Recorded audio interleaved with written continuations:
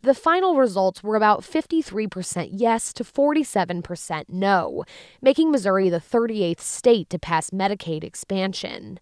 Dina Vanderzalm is a healthcare organizer for the Missouri Rural Crisis Center, and she says the results are a huge relief. It's a huge win for all Missouri, and it's going to be a huge impact on not only the folks who are gaining insurance, but the economic benefits that we're about to see across the state as well. The Rural Crisis Center estimates that as many as 230,000 Missourians could gain access to health insurance, and as many as 16,000 jobs could be added in the coming years, many of those in rural communities.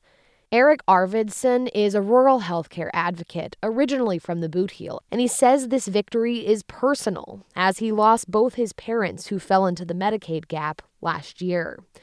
He says despite Amendment 2 passing, advocates' work is far from done. We're going to have to really focus on making sure people know what expanding Medicaid means and what that would look like. It's not a switch that gets flipped, but it is definitely going to open up some avenues for folks that can have access to care that they didn't traditionally have. The new coverage is expected to take effect in July 2021. I'm Rebecca Smith, KBIA News.